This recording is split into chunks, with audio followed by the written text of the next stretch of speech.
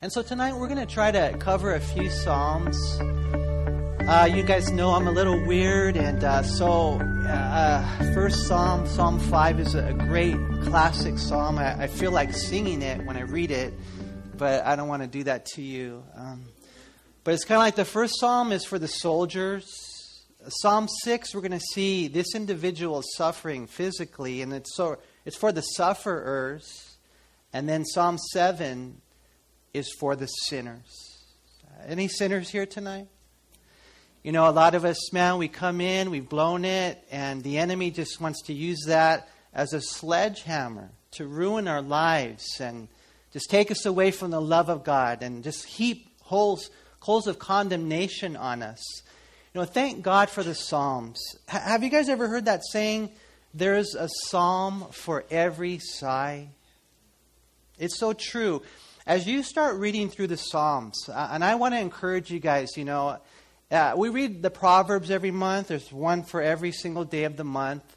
You know what? I would encourage you, if you want to get like this crazy Christian, heart, read the Psalms every night before you go to bed.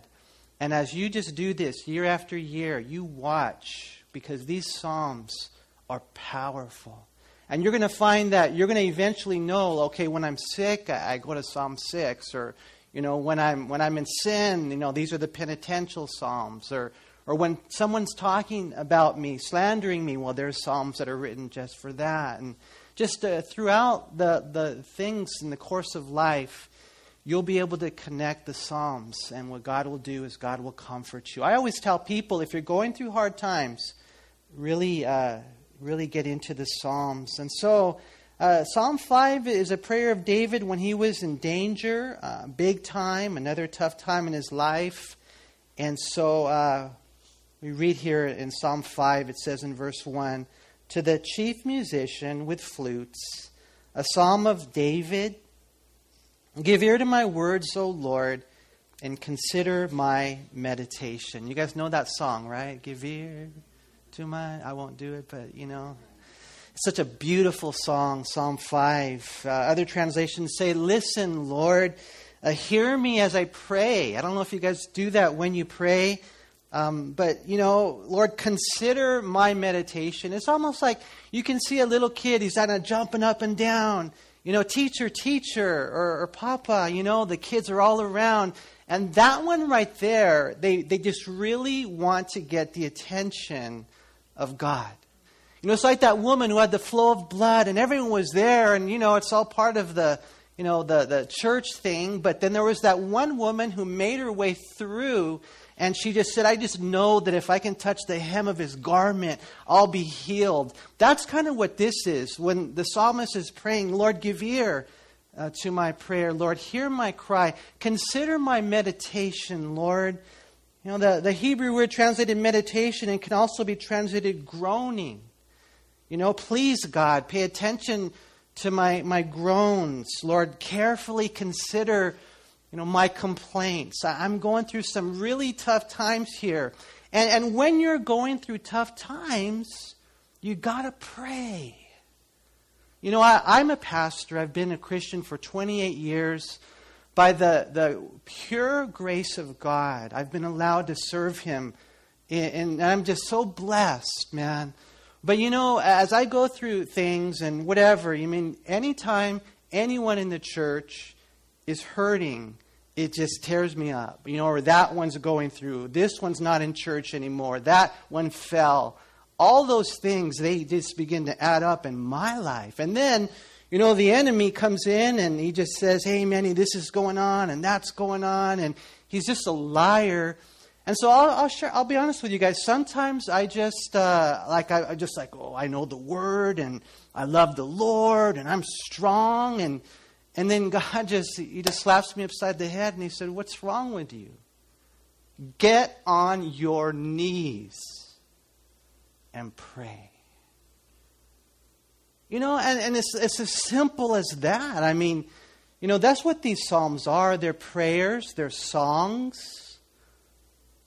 And that's what we got to do when we're going through hard times. Lord, please consider my complaint. He continues in verse 2, Give heed to the voice of my cry. my King and my God. For to you I will pray. My voice you shall hear in the morning. O Lord, in the morning I will direct it to you, and I will look up. You know, when you got people and they're going through life and all they're doing is looking down, you know, for different reasons. I mean, sometimes they're ashamed of their own sin. Sometimes, you know, they're just stuck on their problems. And God just says, you got to look up, mijo. You got to pray. You got to really come to me. I love the way that King David knows who's really king. You know, I love that.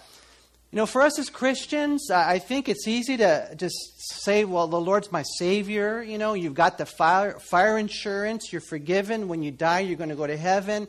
We can, you know, we relate to that one probably a little bit easier than Him being my King, my Lord, my Master, the one who calls the shots, the one who wants to clean my heart.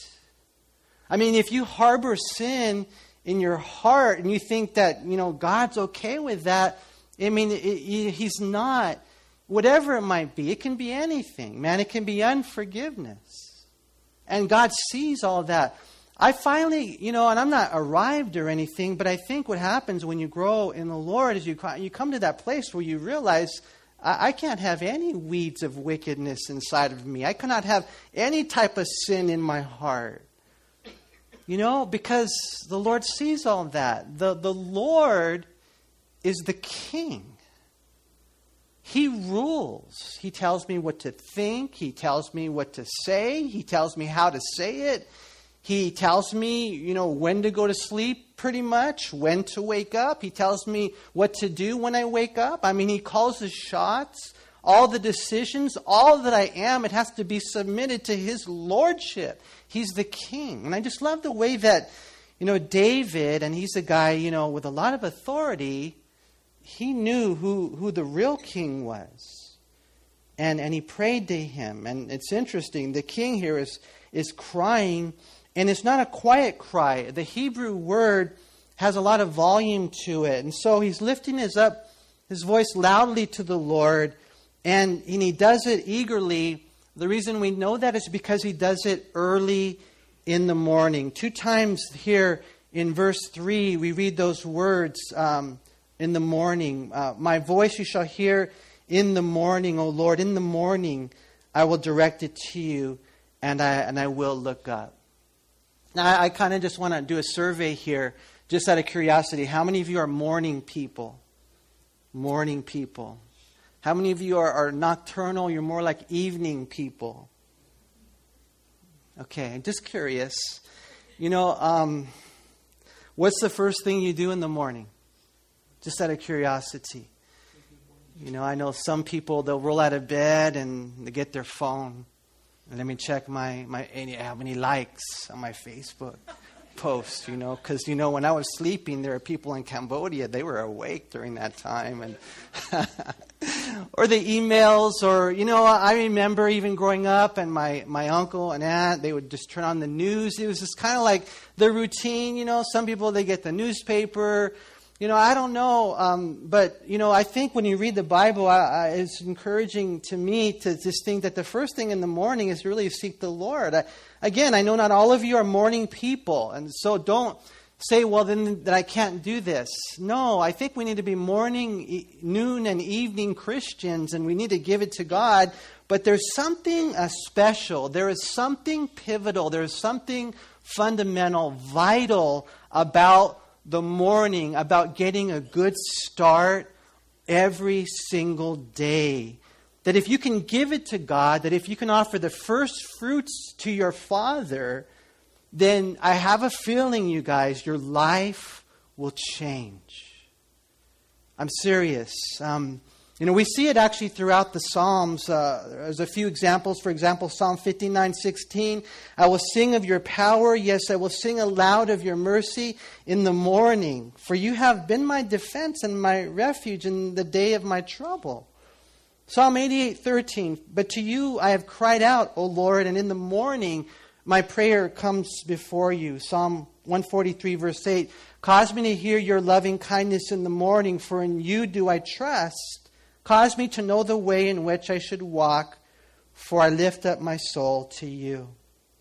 And there's that classic passage. You guys probably are familiar with Isaiah, basically what Isaiah says in chapter 50, verse 4, is so beautiful. He says that if you start off the day with the Lord in the morning, then He will give you something to say to the people that you'll experience and you'll come across throughout the day. Isaiah 50, verse 4, the Lord God has given me the tongue of the learned, that I should know how to speak a word in season to him who is weary.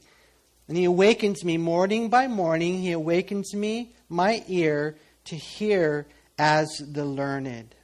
Now again, that's a really great passage. It's actually a precept directed to Christ specifically, but it's applicable to all of us as Christians generally.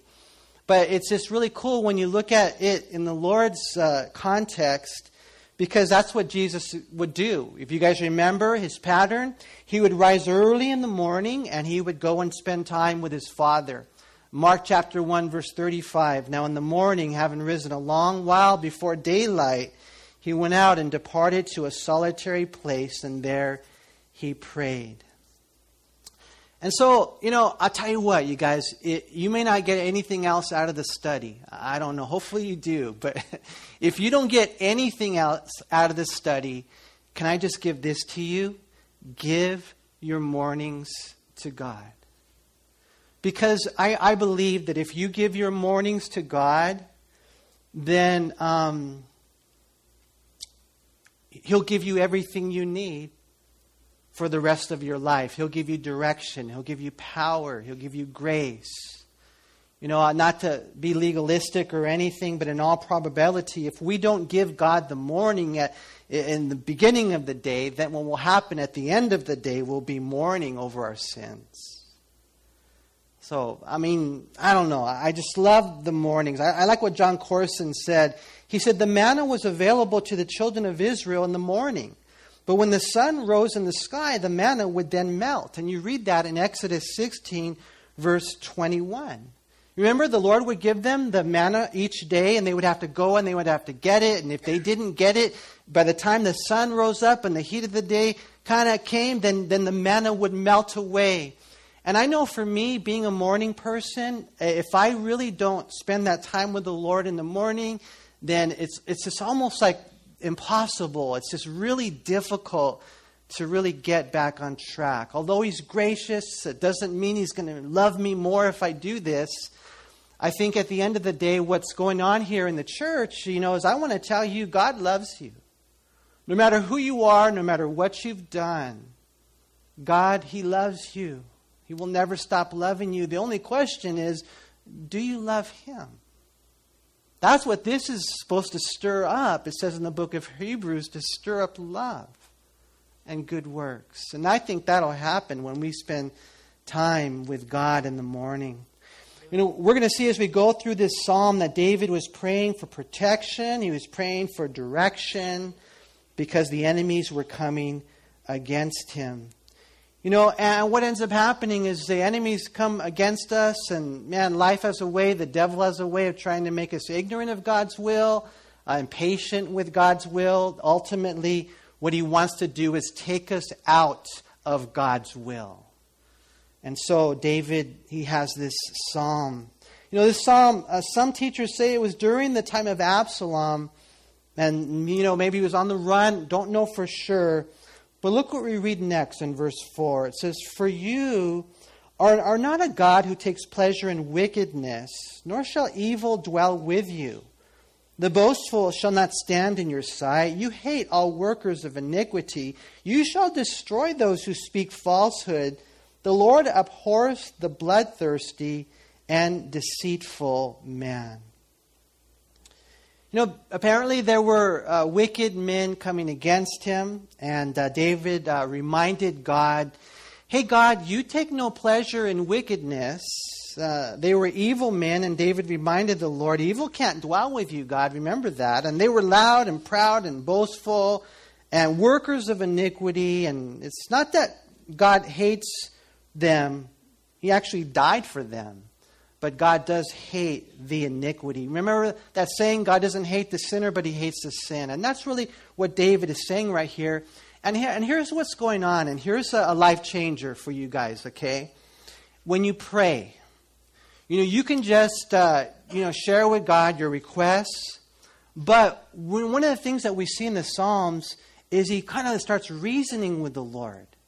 He says, Lord, can you protect me from these guys? Can you take care of those guys? Because, Lord, we know that you hate, the iniquity and the workers and the evil. And he just starts like reasoning with the Lord. Lord, this is the kind of God that you are. It's not that God doesn't know that. It's just that I think that what that does is that's how we're supposed to pray. I'll share this with you guys. Please don't tell anybody. We're going to delete this off the CD, but we've been praying for this property, right? The church property. Perhaps maybe we can move into it. And as I was praying with the Lord, I was just saying, Lord, it doesn't really seem to me like they're using it for your glory and your honor. And Lord, there are some in there, they're not even giving the gospel. And Lord, if we were to go in, and not that we're all that, Lord, but we would do our best to bring you glory and honor and reach the community. And I was just talking to God, trying to reason with him. And, I learned that from the Psalms. I learned that because, that's how David prayed, and that's how we're supposed to pray. You can reason with God. Not that you can tell God what to do, but as you begin to know the Scriptures and you just begin to be sensitive to the Spirit, that's kind of how we can pray. And what it does is it adds fuel to our prayers, and it really shows him that you really do believe that he hears your cries. Lord, take care of my son, my daughter, my wife, and this is why. And Lord, you see this, and man, you just start talking to God. He's in this situation right here where they were speaking falsehood. They were bloodthirsty. And in other words, they were liars and murderers. And that's a perfect description of the devil, huh? Remember in John chapter 8, in verse 44, Jesus said, you are of your father, the devil, and the desires of your father you want to do. He was a murderer from the beginning and does not stand in the truth because there is no truth in him. When he speaks a lie, he speaks from his own resources, for he is a liar and the father of it. And that's exactly what David said right here. These guys are liars and murderers. And so what was going on was the devil was moving them to come against David. And I just want to remind you, I know you know this, but we do not wrestle against flesh and blood. We do wrestle, however, against principalities and powers and spiritual hosts of wickedness in the heavenly places. We do wrestle against demons. And that's what David is sharing right here. I mean, these guys that are coming against him, they were influenced by the enemy. And so, we have to make sure that we use spiritual weapons because it's a spiritual battle. And what do? I think the answer primarily is that we pray. Imagine what would happen to our life if we started praying obediently. And I know some of you here do, and that's the only reason that this church is still alive. That's the only reason I think I'm still alive. I always thank God for His grace in my life, and I realize it's because, these little old ladies, they're the ones that are praying, and the ones that no one recognizes or acknowledges, they receive no accolades. But imagine if we all started praying the way that we should, like Daniel did in chapter 6 of Daniel, morning, noon, and night. Nothing could stop him. This is the way David fought the enemy. He sought the Lord. Look at verse 7. But as for me, I will come into your house in the multitude of your mercy. In fear of you, I will worship toward your holy temple. Lead me, O Lord, in your righteousness because of my enemies. Make your way straight before my face. I mean, if it makes sense to me, if he's coming after me, I'm going to run to God's house. You know, it'd be kind of like if you were in this chase and you don't know where to go, you probably go to the police department or something. You know, somewhere where they're going to protect you. I mean, that's exactly what's going on. You know, David here mentions the temple, and we know the temple wasn't yet built, but the Hebrew word hekal is actually used also of the tabernacle in 1 Samuel 1:9 and 3:3, and the tabernacle is called the house of the Lord in Joshua 6:24 and 1 Samuel 1:24. And so, just in case you're thinking, well, it couldn't have been David, he mentions the temple. No, it's a word used for the tabernacle, and that was where God was. And basically what he's saying, you guys, is truly let's run to the Lord. David drawing near to God, something that we should do every day of our lives.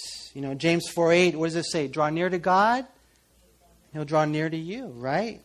I mean, Hebrews chapter 4, verse 15 says we can go to the throne of grace. I mean, you know, the Lord died on the cross. He tore the veil from top to bottom so that we can come to God. Now, some of you guys here, you're pretty messed up, right? You know, some of you guys here, maybe you don't even want to be here. You're like, the only reason I'm here is because, you know, they dragged me here. They told me I have to come. Or, you know, maybe you're here and, you know, even, you know, you're like, God dragged me here. I don't really want to be here. You know, maybe you're here and, you know, you're struggling. Whatever it is, you got problems. You know, you're depressed. I mean, all I know is that whatever the situation is, even if your heart is as cold as ice, if you run to God right now, and He will meet you there. He will change your life. He will bless you. There is nothing too hard for Him. You know, when the enemies come against us, and David just says, as for me, I'm going to come into your house in the multitude of your mercy. You know, we don't come on our own righteousness. We come in the mercy of God. And then, you know, it says right there in verse 8, lead me, O Lord, in your righteousness. Because my enemies are coming after me. They're trying to get me off track. I know that, God, you have a plan for my life. And I believe that for all of us here, man, there's something that you were made to do, something that you were born to do, to be a part of the kingdom of God. And so, you know, you're going on this road, and it's a narrow path, and the enemy is just trying to just derail you, to take you off that path. And so David is praying for protection, and he's praying for direction. And that's what we need to do as well. David's prayer for guidance here is a great prayer to memorize it.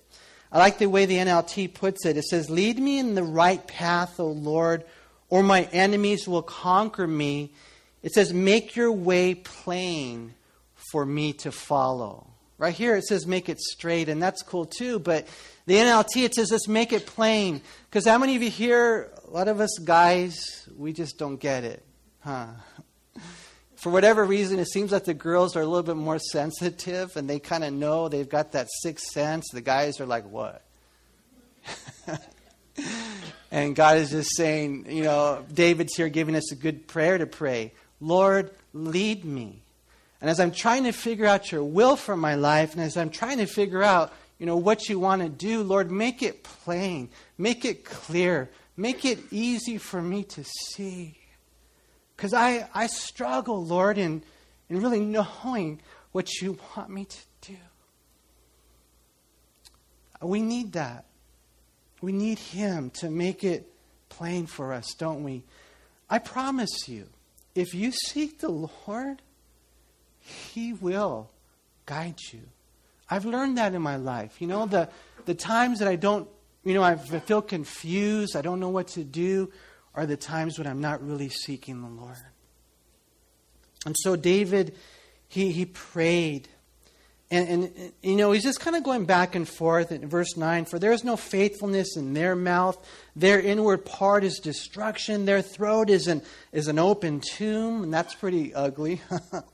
They flatter with their tongue.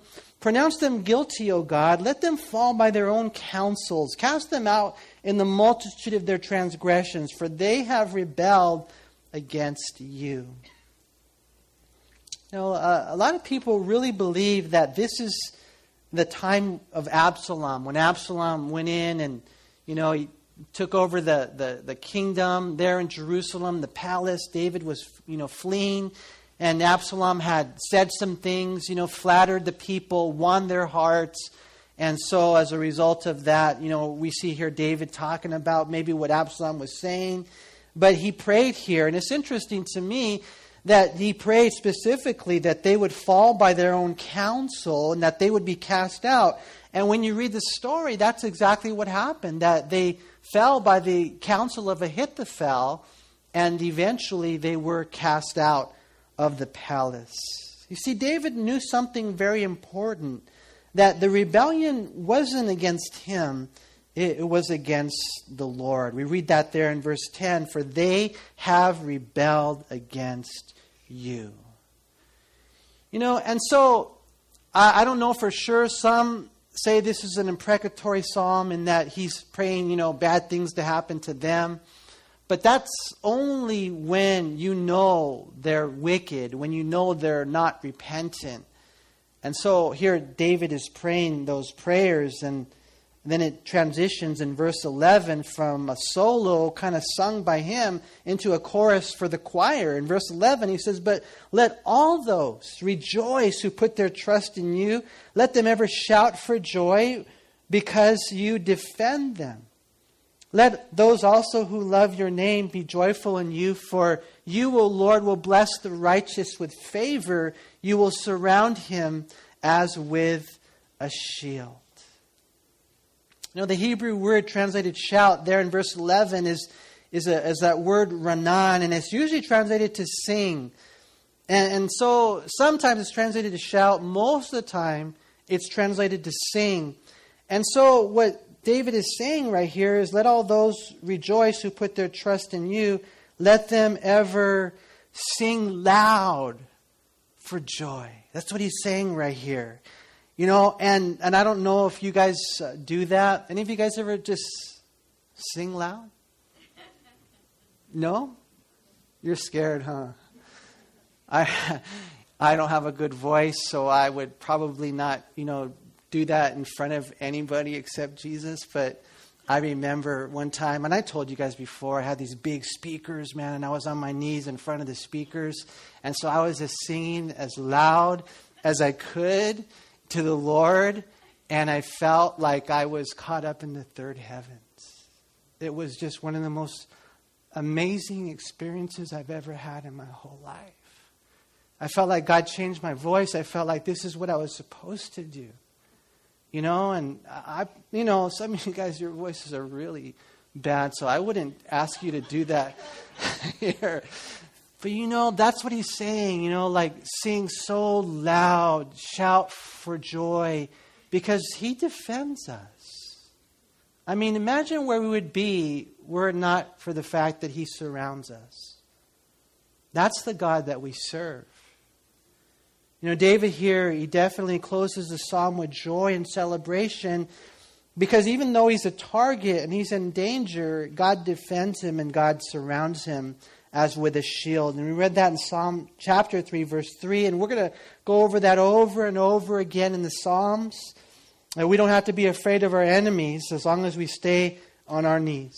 Really, that's the way it works. And you know, we need to look to God to fight our battles in the battlefield, because he is our shield.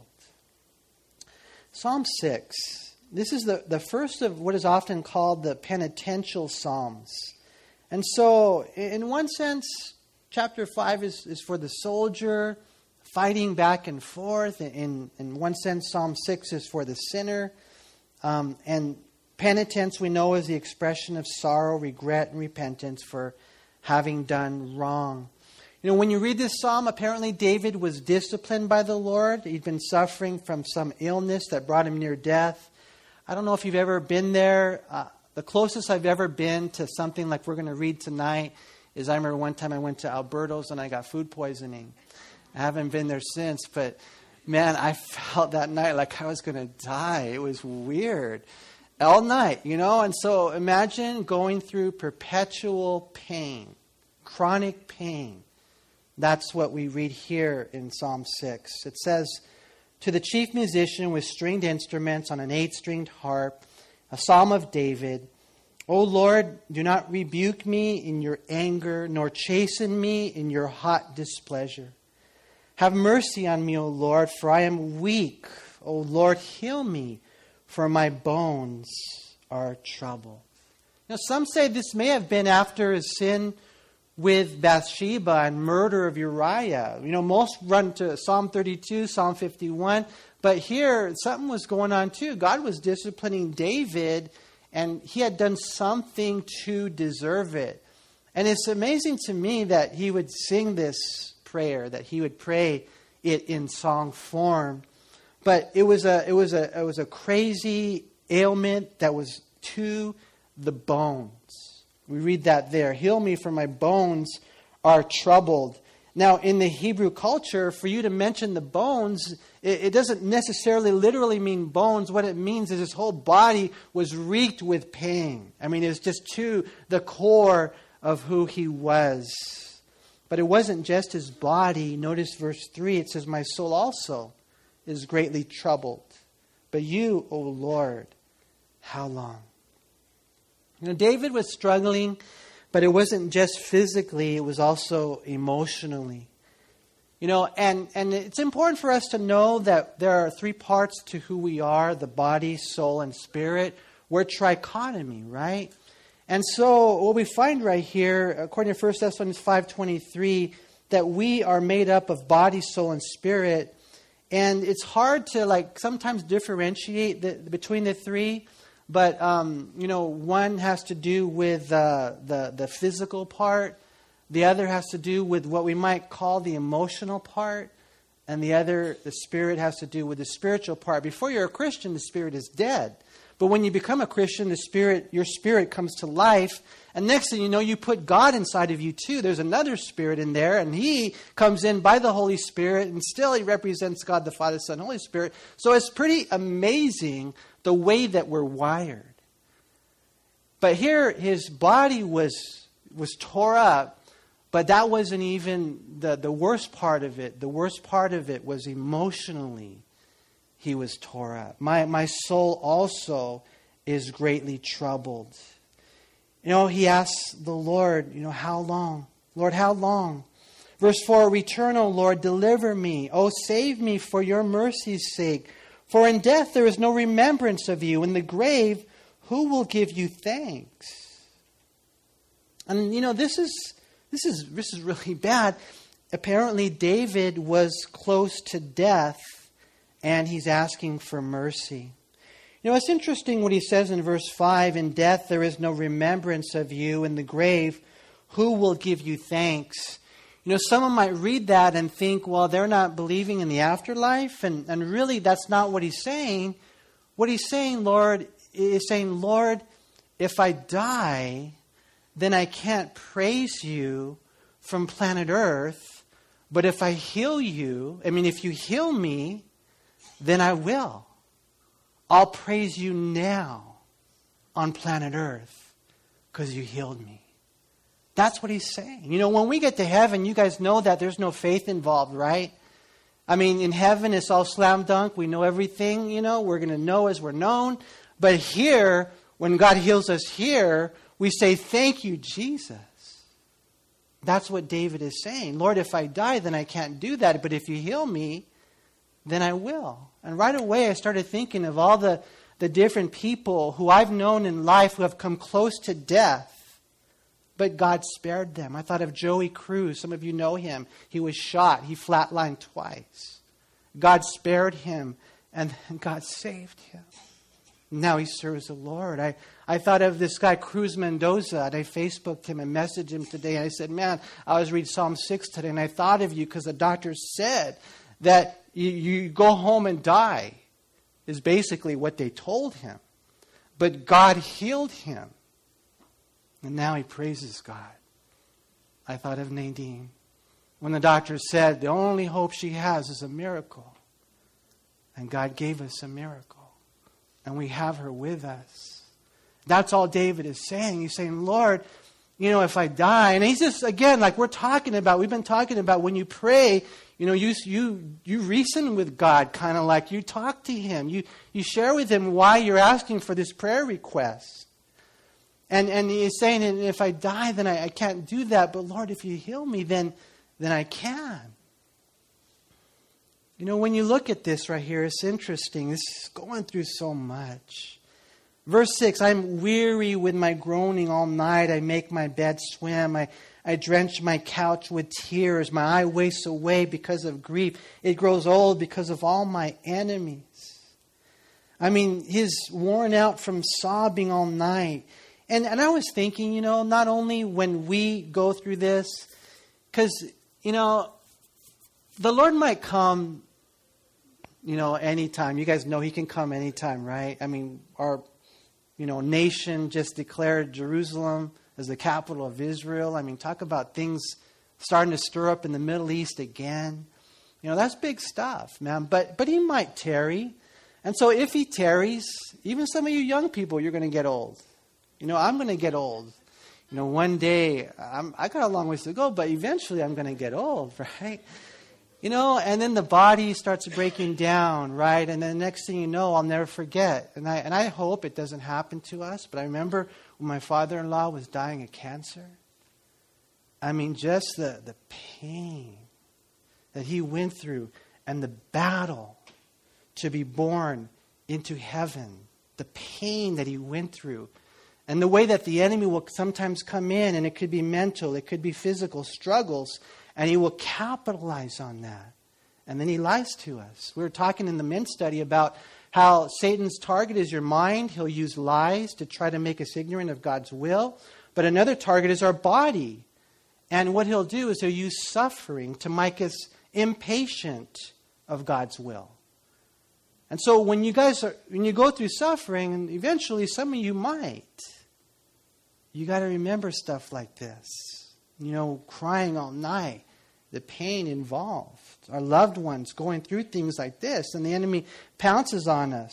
I encourage you to know that David went through this, and he gives us a psalm that can encourage us. Proverbs 18:14, it says, the spirit of a man will sustain him in sickness, but who can bear a broken spirit? Physically, you're going through hard times, but if you're spiritually strong, then you're okay. But if you're physically falling apart and spiritually falling apart, now you're putty in the enemy's hands. You see, our enemies will just do their best to push us to that point of quitting. But David knew it wasn't just a physical battle, it was a spiritual battle. And so he kept his eyes on the Lord. Verse 8, he says, depart from me, all you workers of iniquity. And what's he doing right here? He's fighting. He's fighting in prayer. For the Lord has heard the voice of my weeping. The Lord has heard my supplication. The Lord will receive my prayer. Let all my enemies be ashamed and greatly troubled. Let them turn back and be ashamed suddenly. And I love this verse and the way that we close here, because in David, in praying, and I don't know if you've ever done this, but in praying, he just says, it's done. It's done. Satan, get behind me. Satan, get behind me. God has heard my cry. And I think that's pretty cool. I think that it would be really neat if we can have a intimacy with the Lord, a prayer life like this, singing psalms and songs like this. That's faith, huh? That's faith. And a lot of times I don't think we do that. We're like, okay, Lord, I lift it up to you, and if it's your will, and hopefully I'm crossing my fingers and I'm being a good person, and just this is what the Bible says. And sometimes I even as a pastor, sometimes I come across people and they got way more faith than I do. I love these ladies. They're like, oh yeah, it's done. It's just, and I think that that's something that we can actually grow into. We have a God who loves us. We have a God that we can pray to. We have a God that we can cry out to. And so, man, don't ever think that he doesn't love you, no matter what you've done. He loves you, but we need to repent and make sure that he is the king of our life. I guess at the end of the day, what I'm saying is the only question is whether or not, we love him. Because God has great plans for our life. We just got to stay on track.